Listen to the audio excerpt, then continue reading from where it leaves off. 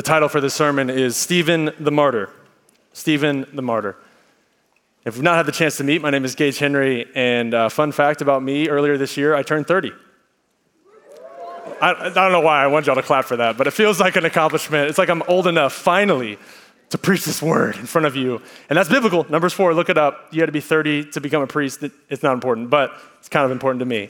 And here's the deal. I'm still young.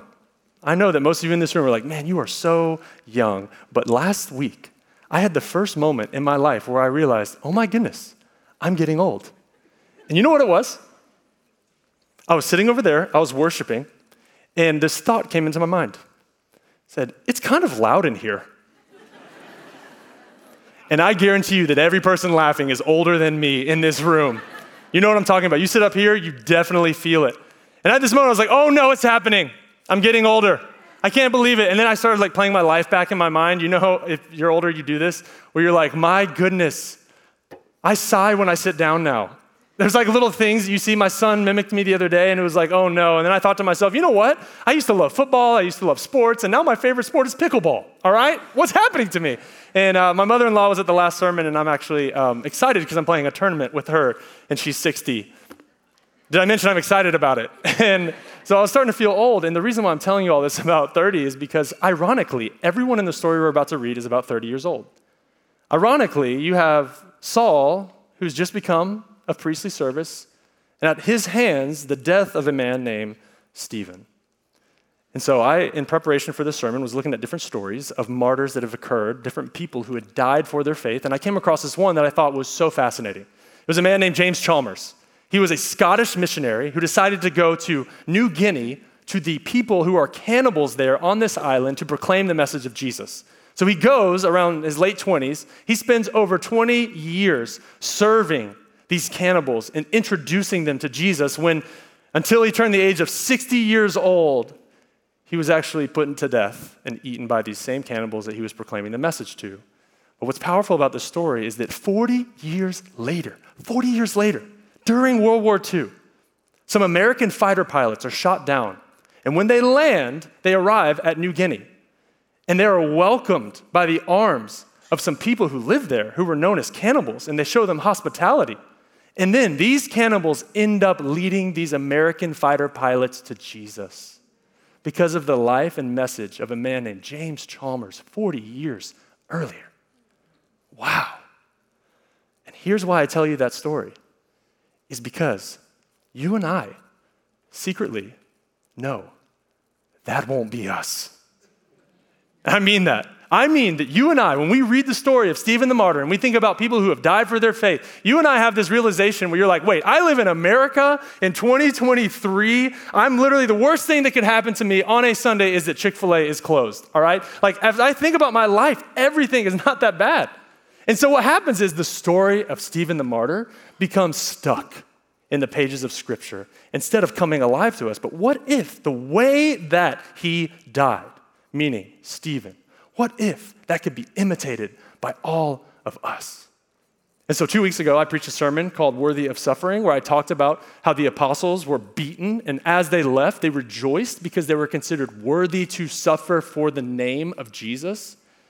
And I thought about this, kind of coming up to this moment here. This is kind of like part 2, because the whole point of that sermon was that no matter what situation you're in, no matter what circumstance you're in, no matter what trial that you're going through today, none of that is proof that the enemy is winning your story. In fact, it's the opposite. It's the reminder that the enemy has already lost your story in Christ Jesus. That every bit of suffering that you experience, you could be considered worthy by the God of the whole story, even if you can't see what he's doing.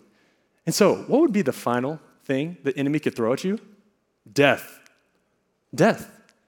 And so my argument today is I think that death is what produces the life you were created for. I think that today, through the life of Stephen, I'm going to argue that your life in God is connected to what you put to death in you.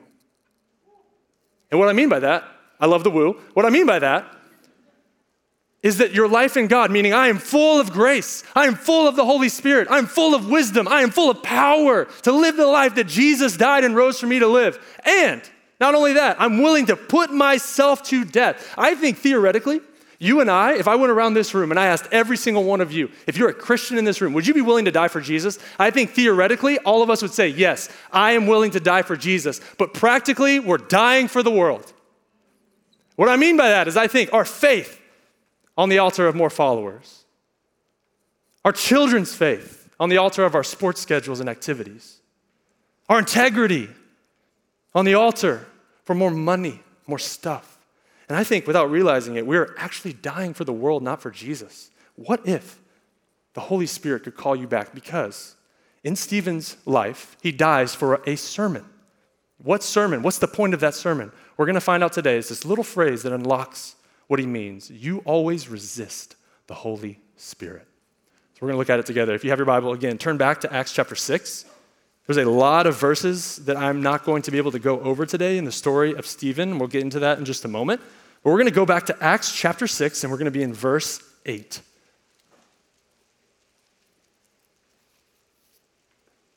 says this, "Now Stephen, a man full of God's grace and power, performed great wonders and signs among the people.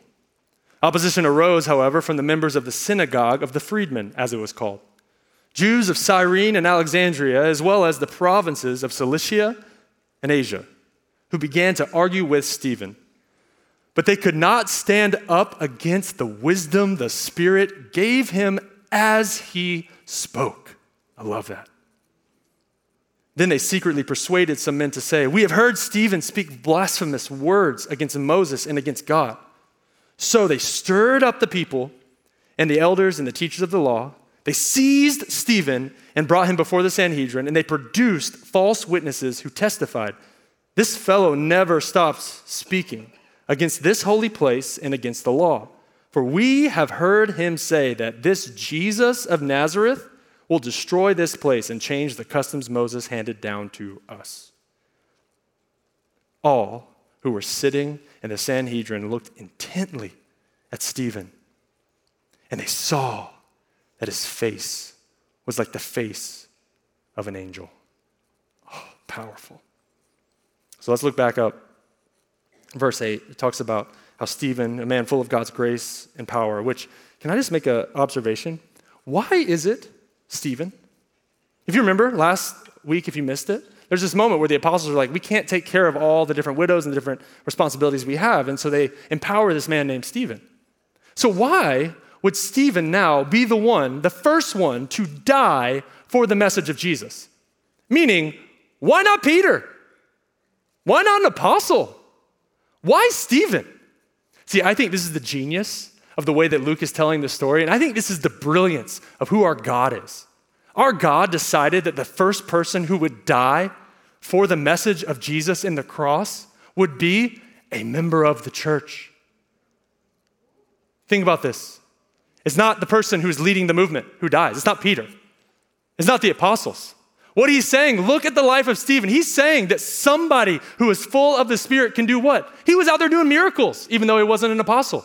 He was out there doing signs. He was doing wonders. He was just full of the Holy Spirit. And I think it speaks to all of us in this room. You have value in this church. You are a member of this body, which means you have a purpose in serving here, which means that there is more to life than just showing up here and consuming on a Sunday. And I love this. I love that our church and the church that Jesus Christ wants to build is built on empowering people, not following just a powerful pastor. I love that the church that God is building here is empowering us to step into the more that Jesus is inviting us into. And I love that Stephen, I know it's weird to say, I love that Stephen's the first one to die for the message. And so opposition arises. And it says this in verse 10, "But they could not stand up against the wisdom the Spirit gave him as he spoke." He was getting wisdom as he's giving the message. And I'll get more into that in just a second.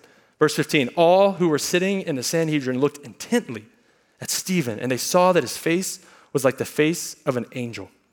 Which, do you know the only other time in all of Scripture where God decides to bestow his glory on the face of a mere man not named Jesus was Moses. He goes up the mountain. He experiences the presence of God, and he comes down, and his face was glowing, was radiating with the presence of God on his face. And now here, the Sanhedrin are accusing Stephen of that very thing. They're saying, you're speaking words against Moses as he's sitting there with his face glowing just like Moses. Do you see the irony in that? And here he is with a message to preach. And again, Luke is brilliant because he's trying to continue the redemptive story from Old Testament to New. And this is the argument. He basically says, yeah, here is the argument. These charges are true. And he makes the argument with the wisdom that he speaks, that Jesus was greater than Moses, that Jesus is God, that Jesus was greater than the temple, and that Jesus is the fulfillment of the law. And the reason why the Sanhedrin is so upset is because their power is tested and threatened. They're mad because there's power involved here. The new system's being done away with. And so the response that he gives in the sermon, I'm not gonna have time, again, go read it this week with your family or by yourself. For 50 verses, he makes sure he communicates two things. That every time God gives a leader of his people a message, they reject it and go their own way. And every time they resist the Holy Spirit while doing it. Meaning that God's presence, the promise to them, was God's presence, not a place. And so what happens is he preaches this thing and he gives this like a good sermon he has a good preacher, like I said.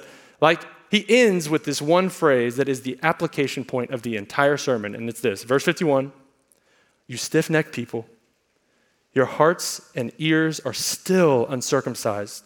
You are just like your ancestors. You always resist the Holy Spirit. Now pay attention to this. What he's saying is that the history of our people is that we always refuse to submit and obey the truth revealed by the Holy Spirit.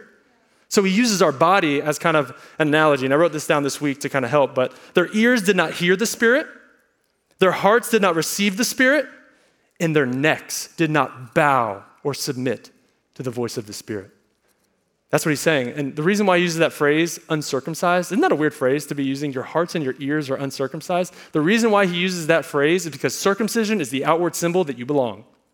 What he's saying is, you think you belong to God, but your hearts and your ears, they're actually uncircumcised, meaning you don't actually belong to God because you're resisting the Holy Spirit. He's making this point to make sure they understand their sin. And then verse 52, he says, was there ever a prophet your ancestors did not persecute? They even killed those who predicted the coming of the righteous one. And now you have betrayed and murdered him. They're talking about Jesus. You who have received the law that was given through the angels and have not obeyed it. In essence, he's saying, you killed your own Messiah. You killed your own Messiah because you were resisting the Holy Spirit. And when they hear this, just like Peter in the story earlier, verse 54, when the members of the Sanhedrin heard this, they were furious or cut to the heart with rage and gnashed their teeth at him, which is such an interesting word phrase, but you need to know this, that Jesus, when he was teaching, the most common phrase that he used to describe hell is the gnashing of teeth. So what is being said here by Luke is that this is hell on earth. This is an absolute scene of hell. They're gnashing their teeth, ready to kill this man for the message that he is preaching. And you needed to know today that if you stepped into this space and you feel like you are in a season of hell on earth, you feel like you are experiencing a loneliness like never before. You're going through something that nobody saw coming. If you feel like today you are experiencing hell on earth, this is why you need a vision of Jesus.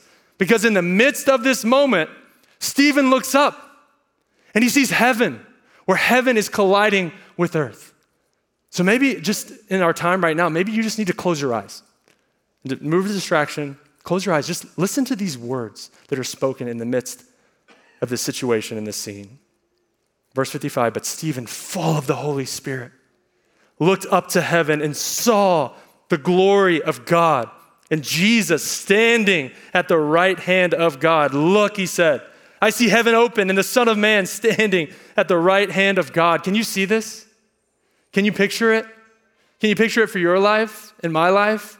That there is a vision of heaven that can transform the hell on this earth that you experience, that hell and heaven do collide in the person of Jesus on the cross, and you can actually know this Jesus.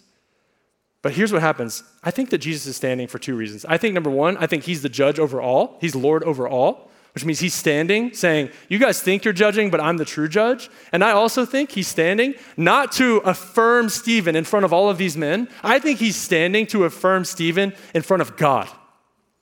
It says that he intercedes on our behalf at the right hand of the Father, which means I think he's standing up there and he's standing in solidarity with his friend. This is the most intimate moment you can imagine. Imagine imitating Christ leads to your intimacy with Christ. And that's what we're seeing here on display. And at this, they covered their ears and yelling at the top of their voices, they all rushed at him, dragged him out of the city, began to stone him. But meanwhile, the witnesses laid their coats at the feet of a young man named Saul. While they were stoning him, Stephen prayed, Lord Jesus, receive my spirit. Then he fell on his knees and cried out, Lord, do not hold this sin against them. When he had said this, he fell asleep. And we read that earlier. Now think of the power of the gospel. Think about the message of Jesus, that here Jesus is standing as a disciple of his, is imitating him unto his very last breath and his last words. And Stephen's death by the hands of this young man named Saul, who we're going to eventually know as Apostle Paul, writes most of the New Testament. And Saul is holding the coats for the people, which means Saul is the one in authority over the moment that's happening. They're laying their coats by him so they don't get blood on their coat as they stone this man. But think about this. Saul watches this man bow before his king, offer up a prayer to his Lord, Jesus, as he's standing there with the heavens open, and he says, forgive them. Do not hold this sin against them. In the same way, Jesus did the same thing where he said, into your hands I commit my spirit, which is Psalm 31. Into your hands I commit my spirit. Father, forgive them, for they know not what they do. And this is the story that's been played out over and over and over again in the lives of every single believer. And I look at this and I think, whoa, this is the gospel invitation for all of us. God is this good. And so with that being said, I like to think that after Saul becomes the Apostle Paul and begins to spread the message of Jesus, you know he's beheaded at the end of his life. And I like to think that Stephen would be standing there in heaven, cheering him on as he gives up his final breath, welcoming him in to the gates of heaven, even though he was the very one who killed him. Because that's the gospel. That's the message of the gospel, that every single person in this room, guy or girl within the sound of my voice, every single one of us is responsible for the death of Jesus because of our sin. But while we were still sinners, Christ died for us. To live is Christ, to die is gain. To him be the glory forever. You and I are invited into the ultimate story. And it's a story not about you, but about Jesus. And when this happens to us, we get to realize, oh my goodness, this is not a new story. This isn't new. Jesus did this. And now Stephen is imitating him unto his final breath and words. He says, forgive them. They don't know what they're doing. He says, don't hold this sin against them. You and I have no idea that maybe the way that Stephen died is our invitation into daily life. Because Jesus invites us into that same story. How do I know this? Let's look at verse 59. While they were stoning him, Stephen prayed, Lord Jesus, receive my spirit. Lord Jesus, receive my spirit. So this is how you can make Stephen's death the reality of your daily life, is that I think that Jesus calls us into more in himself. And so point number one is commit your spirit to Jesus. Commit your spirit to Jesus. And I think that what I mean by that is a daily discipline of you saying out loud to the God of the universe, saying, Jesus, I commit my spirit to you. And when I say that, I mean, I don't know about you, but this is a little pastor joke, but there's a BC Gage, you know what I mean? Before Christ Gage. But there's also a BC Gage, meaning like before coffee Gage. Anybody else? That was just as bad as a dad joke, so I'm glad it didn't work here. But there's a spirit in all of us when we wake up, right? I don't know what your spirit is. I know what mine is. My spirit wakes up and it thinks selfish. It thinks sinful. I wake up a little bit sometimes cynical. I wake up anxious, a little spirit of anxiety, a little spirit of fear for the day, a little spirit of what people will think about me for the day. And what if you woke up and you said, Lord Jesus, I commit my spirit to you? Because I think too many of us have accepted the life that Jesus offered us without embracing the death that he required of us. We accepted all the good things that Jesus offered us, all the benefits of following him, but we don't want to embrace the death to self. What I mean by that is I think a lot of us, when we were young, I was this way. I prayed a prayer. I was saved. We say, we were saved. That's what I say to people. Yeah, I was saved when I was 7 years old in that Baptist church, in Roswell Street Baptist Church. We say that phrase, but what we don't realize is that you were saved, but you're also being saved. Meaning you're stepping into a relationship with God, and a lot of us have disconnected from the reality of the cross. We don't see the link between death and life. So what if the cross for you was not just this place that was like the substitution for you? He died in your place, or just the transaction where he took on your sins and that way he gave us his righteousness. And what if the cross was the daily invitation that you are supposed to pick up? Because that's what Jesus said. He said for us to take up our cross daily and walk with him. Maybe the cross is the space he's inviting you into, the death to self that actually leads to real life. Because your life in God is connected to what you put to death in you. And the Holy Spirit wants to make you come alive into more of him. And so we have to commit our spirit to Jesus. And what I mean by that, again, once I said this earlier, but I think we've refused to give up what the cross condemns. I think a lot of us refuse to give up what the cross condemns. You know what committing your spirit to Jesus looks like? It means your thoughts look different. It means that when you're committing your spirit to Jesus, a life full of the Holy Spirit means that you are thinking of the knowledge of God. You are focused on the goodness of God. It means your eyes are fixed on other people instead of on yourself. It means your ears are open to hear whatever God wants to say to you. It means that your mouth doesn't speak gossip or slander or cursing. It speaks life to other people. It means your feet are fit, ready with the gospel of peace to take it to the nations or even just your neighbor. It means that you have hands that are open to receive people, but it also means you have hands open to ready to forgive people. It means when you are committing your spirit to Jesus, it means that he gives you his. The Holy Spirit fills you. And maybe that's why so many of us are so miserable, because we're trying to live a life for Jesus without committing our spirit to him. It's so challenging. So we're going to do that. And I just think, I got to say it, I think this is more for me than anyone else. I think too many of us are just content with looking godly rather than being holy. I think too many of us are content with looking godly rather than being holy. And what I mean by that is I think so many of us are willing to read our Bible and do all the right things and live a godly life, yet we're not willing to put to death the sinful self. And let me explain what I mean. Godliness is good. Trust me, it's amazing. Doing all those things are amazing. But godly is all about output. Holiness is all about input.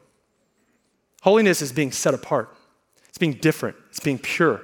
Do you know there's an entire book in the Bible called Leviticus, which is laws to protect God's people from death and decay because they didn't want their soul to get to that place?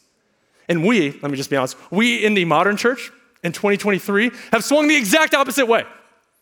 You'll be here serving. You'll be here reading your Bible. You'll be talking about all the things that Jesus is doing in your life. Yet, if I were to go look at your Netflix queue, the things you're watching, the music you're listening to, the social media accounts that you follow, if I were to look at your life, man, we've gone a long way for making sure that we're not impure. We think that we can live this life for Jesus and be godly and all these things, and then we're wondering why we're dying inside, and anxiety is creeping up, and fear is happening. It's because the inputs that we have, and I am not trying to tell you this to shame you. This is something that I feel like God is dealing with me in this way, and I just think that the time is now for God's people to be holy again. I think it's time for us to stop resisting the Holy Spirit and what he's calling us into, and it's a death to self. And again, I'm speaking to myself, and I got to tell this story because y'all are here today, but I was DJing a wedding last weekend, which, don't clap for that. It's horrible. But I was DJing a wedding, and I was picking songs, and I was enjoying the time, and it's actually for one of our elders' daughters. So she's getting married. It's an amazing moment. It's really powerful. Jesus is exalted and centered, and I'm sitting there picking songs. And I'm thinking about this message, actually. I'm daydreaming about what I'm supposed to preach about the following week. And then I pick a song that I love from my childhood called Yeah by Usher. Yeah, okay, I'm not alone, all right. Early 2000s R&B really made sense to middle school Gage, okay. Confessions, part 2 is the best one. But so this song is playing. And I can't mention any of the lyrics in that song because I love my job and I don't want to lose it. But I had this moment where I'm like thinking and praying about like, God, what do you want to say to your people in just a few weeks or next week? And then I hear the lyrics and it was like I had this out of body moment where I'm like, what am I doing? Like this is supposed to be Jesus' exalting moment. This is marriage, this is wedding. And here I am playing Yeah by Usher, thinking, oh my goodness, where have I gone? And so I think Paul says it a lot better than I would, but he says it this way in Romans 8:13, for if you live according to the flesh, you will die. But if by the Spirit you put to death the misdeeds of the body, you will live. And so my question I've been asking myself recently to try to make sure, I'm like, what are my godly inputs? I was so aware of him, is can I thank God for this? Can I thank God for this show? Can I thank God for this music? Can I thank God for this relational dynamic that I have with this person? Can I thank God for this? Because I think God's calling us to be holy once again. So what else does Stephen do? Verse 60, he fell on his knees and cried out, Lord, do not hold this sin against them. So this is the second part of that. Point 1 is commit your spirit to Jesus. Point 2 is carry his spirit of forgiveness. Carry his spirit of forgiveness. So if you remember earlier, Stephen is full of the Holy Spirit. So he has this inward posture towards Jesus at the end of his life where he says, Jesus, I commit my spirit to you, receive my spirit. But then he also has this outward posture of do not hold these sins against them, the ones who are throwing the stones. And so imagine you waking up with these two realities. Imagine you wake up and you say, Lord Jesus, I give you my spirit. And then every single person you encounter that day, you said, do not hold this sin against them. Imagine if you carried the spirit of forgiveness. Because for me, when I look at this story, one of the greatest reminders for me of why that matters is that Saul was watching. St. Augustine says it this way, if Stephen would not have prayed, the church would not have Paul.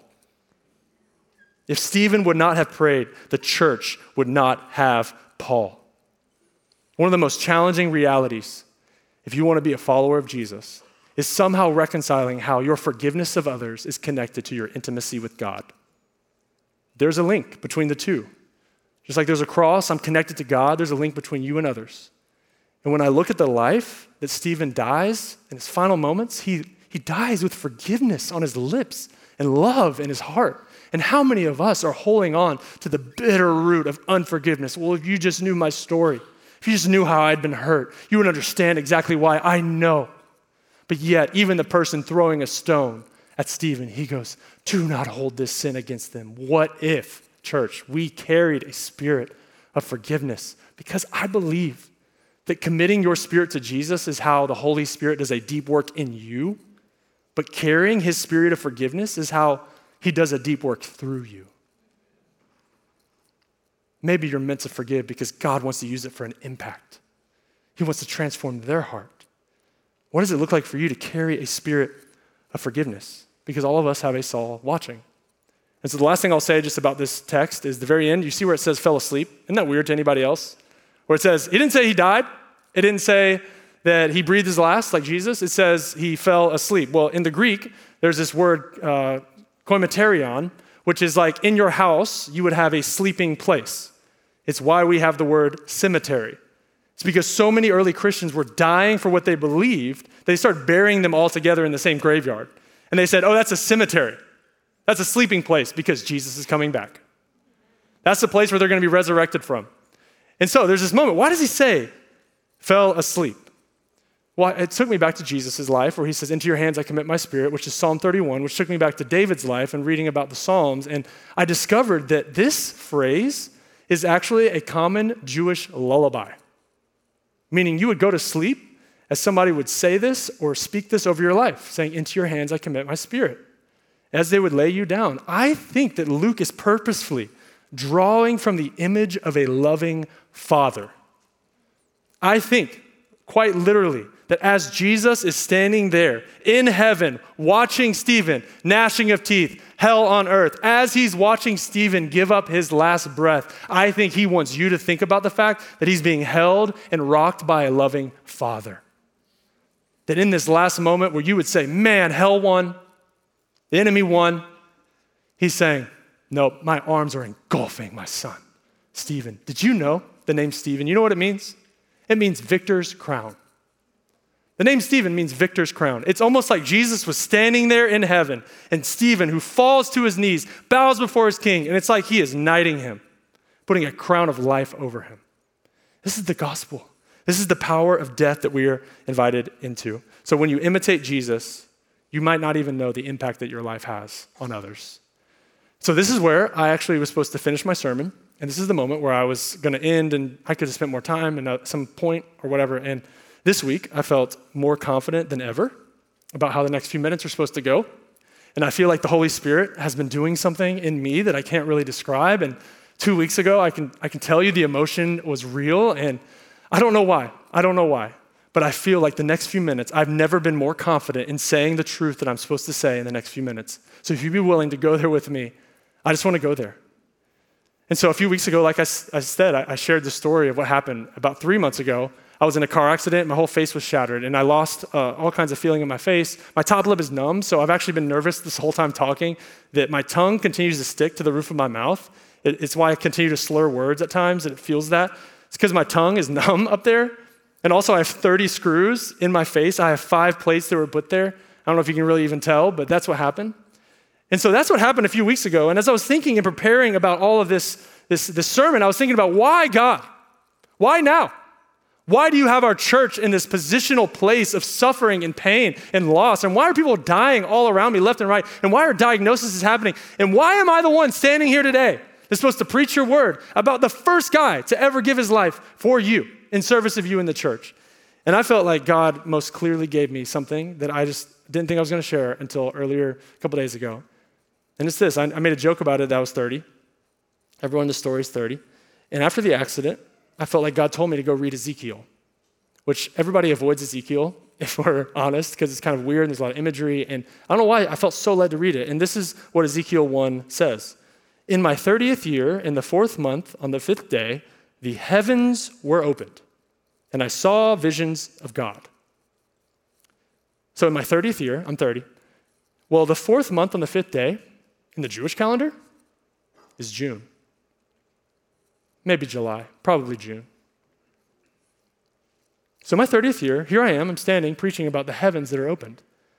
What happens to Ezekiel is that he sees the glory of God, he falls face down, and the Spirit of God speaks to him and says this, Son of man, stand up on your feet, and I will speak to you, which mirrors Stephen's life. Did you know this? That Stephen, this is the only time in all of the New Testament that someone not named Jesus says the phrase, Son of Man. When he looks up and he sees Jesus standing there. And so my eyes, like you can imagine, got like this big. I'm like, oh my goodness, Lord, what are you trying to show me? What are you trying to give to me, to give to the people of our church? What do you want to say? And just as a disclaimer, I got to tell you, this is not what you should do when you read the Bible. Like you shouldn't read yourself into the Bible. There's a real purpose behind the Bible, but I will tell you this, that the God's word is living and active. It means that he can speak to you from the little details that you read about. He can speak to you from the most unexpected places. And so I felt led to go to him, like, God, what does it mean with Ezekiel? And we find out that Ezekiel is known as a watchman, which is such a weird phrase. And again, I was not planning on sharing this. And then this week, a lady from our prayer team texts me and says, I had a dream about you last night, which is weird until you realize they're on the prayer team and you're like, okay, this is probably good. And she continues to tell me what happened. She said, I can't explain to you all the details of everything that's going on, but there's all these different characters. And I was like, why are you telling me? Like, what do you think this means for me? And she goes, I don't know. I feel like I'm supposed to tell you by God that you are a watchman this week. And I was like, oh my goodness, Lord. So I go back to Ezekiel and I keep reading. And then I find some details that are just jumping off the page to me. Like this one, I will make your forehead like the hardest stone, harder than flint. So you mean like 30 screws and like 5 plates hard? Okay, cool. I will make your tongue stick to the roof of your mouth. Okay, you mean like when I slur my words and I'm embarrassed by it? Okay, and then he says this, go out to the plain and there I will speak to you. I don't know, maybe the loveliest little village on the plains, Auburn. And what does he tell Ezekiel to do? He tells Ezekiel to eat the scroll of woe, lament, mourning, suffering, fully digest it. And he's given a message. You want to know what the message is? It's the exact same message that Stephen gives. The message is this. He says, tell people to turn from evil ways in order to save their life. And then he says, later on, he says, I will give you a new heart and I will put a new spirit in you. I will remove the heart of stone from your flesh and I will give you a heart of flesh. The message that Ezekiel is given is stop resisting the Holy Spirit. That's the message. I want to give you a new heart. So look up at me and pay attention here. I don't know why. I don't know why. I happen to be 30 years old, and I happen to be opening God's word in the month of June, and I happen to be telling you all these things. I don't know why we're experiencing all this pain in our community. I don't know why we happen to, on this random flip through of Acts, somehow land on Stephen as this week that has the exact same vision as Ezekiel. But here's what I do know. I do know that God wants to wake us up to the life that he wants us to live. I do know that God wants to give some of you who have a heart of stone, a heart of flesh again. I know that some of you, even in this room right now, I think that the Holy Spirit is doing something in this room in such a way to give you the reality that you were made for, to put a new spirit in you. And so I believe right now that God has positioned this church in such a place to fill the people of God for something more. I believe that God wants us to commit our spirit to Jesus again and say, Jesus, whatever you want me to do. I believe that God wants to give you new dreams, you new visions for what it means to advance the kingdom of God here on planet Earth. I believe that you have the invitation, just like me, into the more of life that is available to you. I have put a new spirit in you, God says, so you can experience new things. And so what I'm trying to say is that the time is now for the people of God to be holy again. The time is now to stop resisting the Holy Spirit and respond in obedience that you know he's calling you into. And so I believe, like I said, I'm alive today, standing on this stage with a very simple message. It's the same message that Stephen the martyr died for. It's the same message that Ezekiel suffered for. And it's the same message that Jesus proclaimed. And it's this: repent, turn from your evil ways. The kingdom has come near. Receive this new heart available to you. Receive my Holy Spirit so you can live the life you were created for. This is what it means to put to death the old self and come alive to the real self. That's the life that I want. And I think that's the life that many of you want. And so in closing, I just want to say this. I want to read back over and clarify something that I read earlier, and I just felt like the tone was not proper. And it's verse 51. He says this: you stiff-necked people, your hearts and ears are still uncircumcised. You are just like your ancestors. You always resist the Holy Spirit. So I think I read that the first time I read that, and I was like, you stiff-necked people. Like Stephen is like hitting them over the head. But then I kept reading, I'm like, wait a second. Stephen, it says, is full of grace. He's full of power, full of wisdom, full of the Holy Spirit. And I believe he is saying those words overflowing with love as his face is radiating the glory of Jesus. And what he's saying, you don't have to be like your fathers. He's saying you don't have to be like your ancestors. You don't have to resist the Holy Spirit. And so I just got to look at some of you and say, just directly, just look at me on the screen. Just look at me right now. You don't have to be like your dad, who resisted the Holy Spirit, who kept up the front of nonchalance toward the things of God. You don't have to be like your mom, who was more worried about looking godly than being holy. It means you don't have to resist the Holy Spirit. So I just got to tell you right now, just look at me, just a few more moments. If the Holy Spirit is convicting you of sin, today is the last day that you live in darkness. If the Holy Spirit is convicting you and wanting you to call out and confess what has been going on in your life, today is the last day you do it. If the Holy Spirit has been convicting you of unforgiveness towards your parents, call them today. I'm begging you. If the Holy Spirit is doing something in you, maybe today is the last day you stay stuck in the muck and the mire of the hell that is this earth without Jesus. And you say, God, I want a vision of you. I'm willing to cast my crown. I'm willing to lay down what was, I thought, the real life for you. Jesus, you are the treasure. Because if you know the story, what happens? He dies, Stephen dies, and it says he falls asleep. But I believe he received his victor's crown, because Revelation 2:10 says it this way: be faithful unto death, and I will give you the crown of life. So that's what we're gonna do. We're gonna experience what it means to fully resurrect our lives by going there in death with Jesus. And so honestly, this is the 11th, so I'm just gonna do it anyways. I think that this might be a time where some of you in this room, you need to come down here, and there are pastors and prayer people who'll be willing to pray over you out of the hurt and the pain that you've been experiencing recently. I think some of you need to say that. You need to physically respond. I think that some of you in the next few minutes, as we take communion, you need to pray like you've never prayed over your spouse and believe something for more for your kids. I think right now, as we remember the sacrifice of Jesus, we can step into the life that's truly life. So you can go ahead and take out your elements.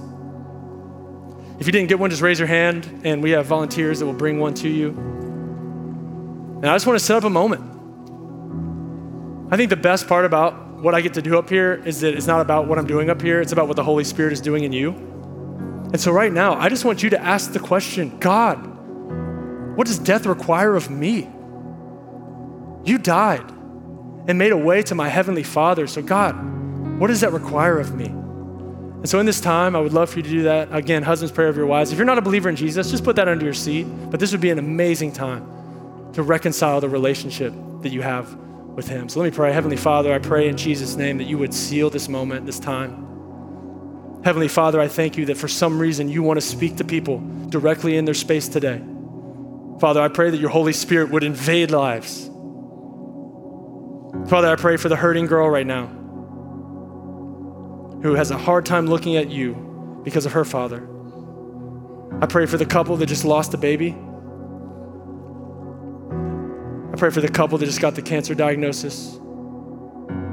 I pray for those who are watching their parents die right in front of their eyes.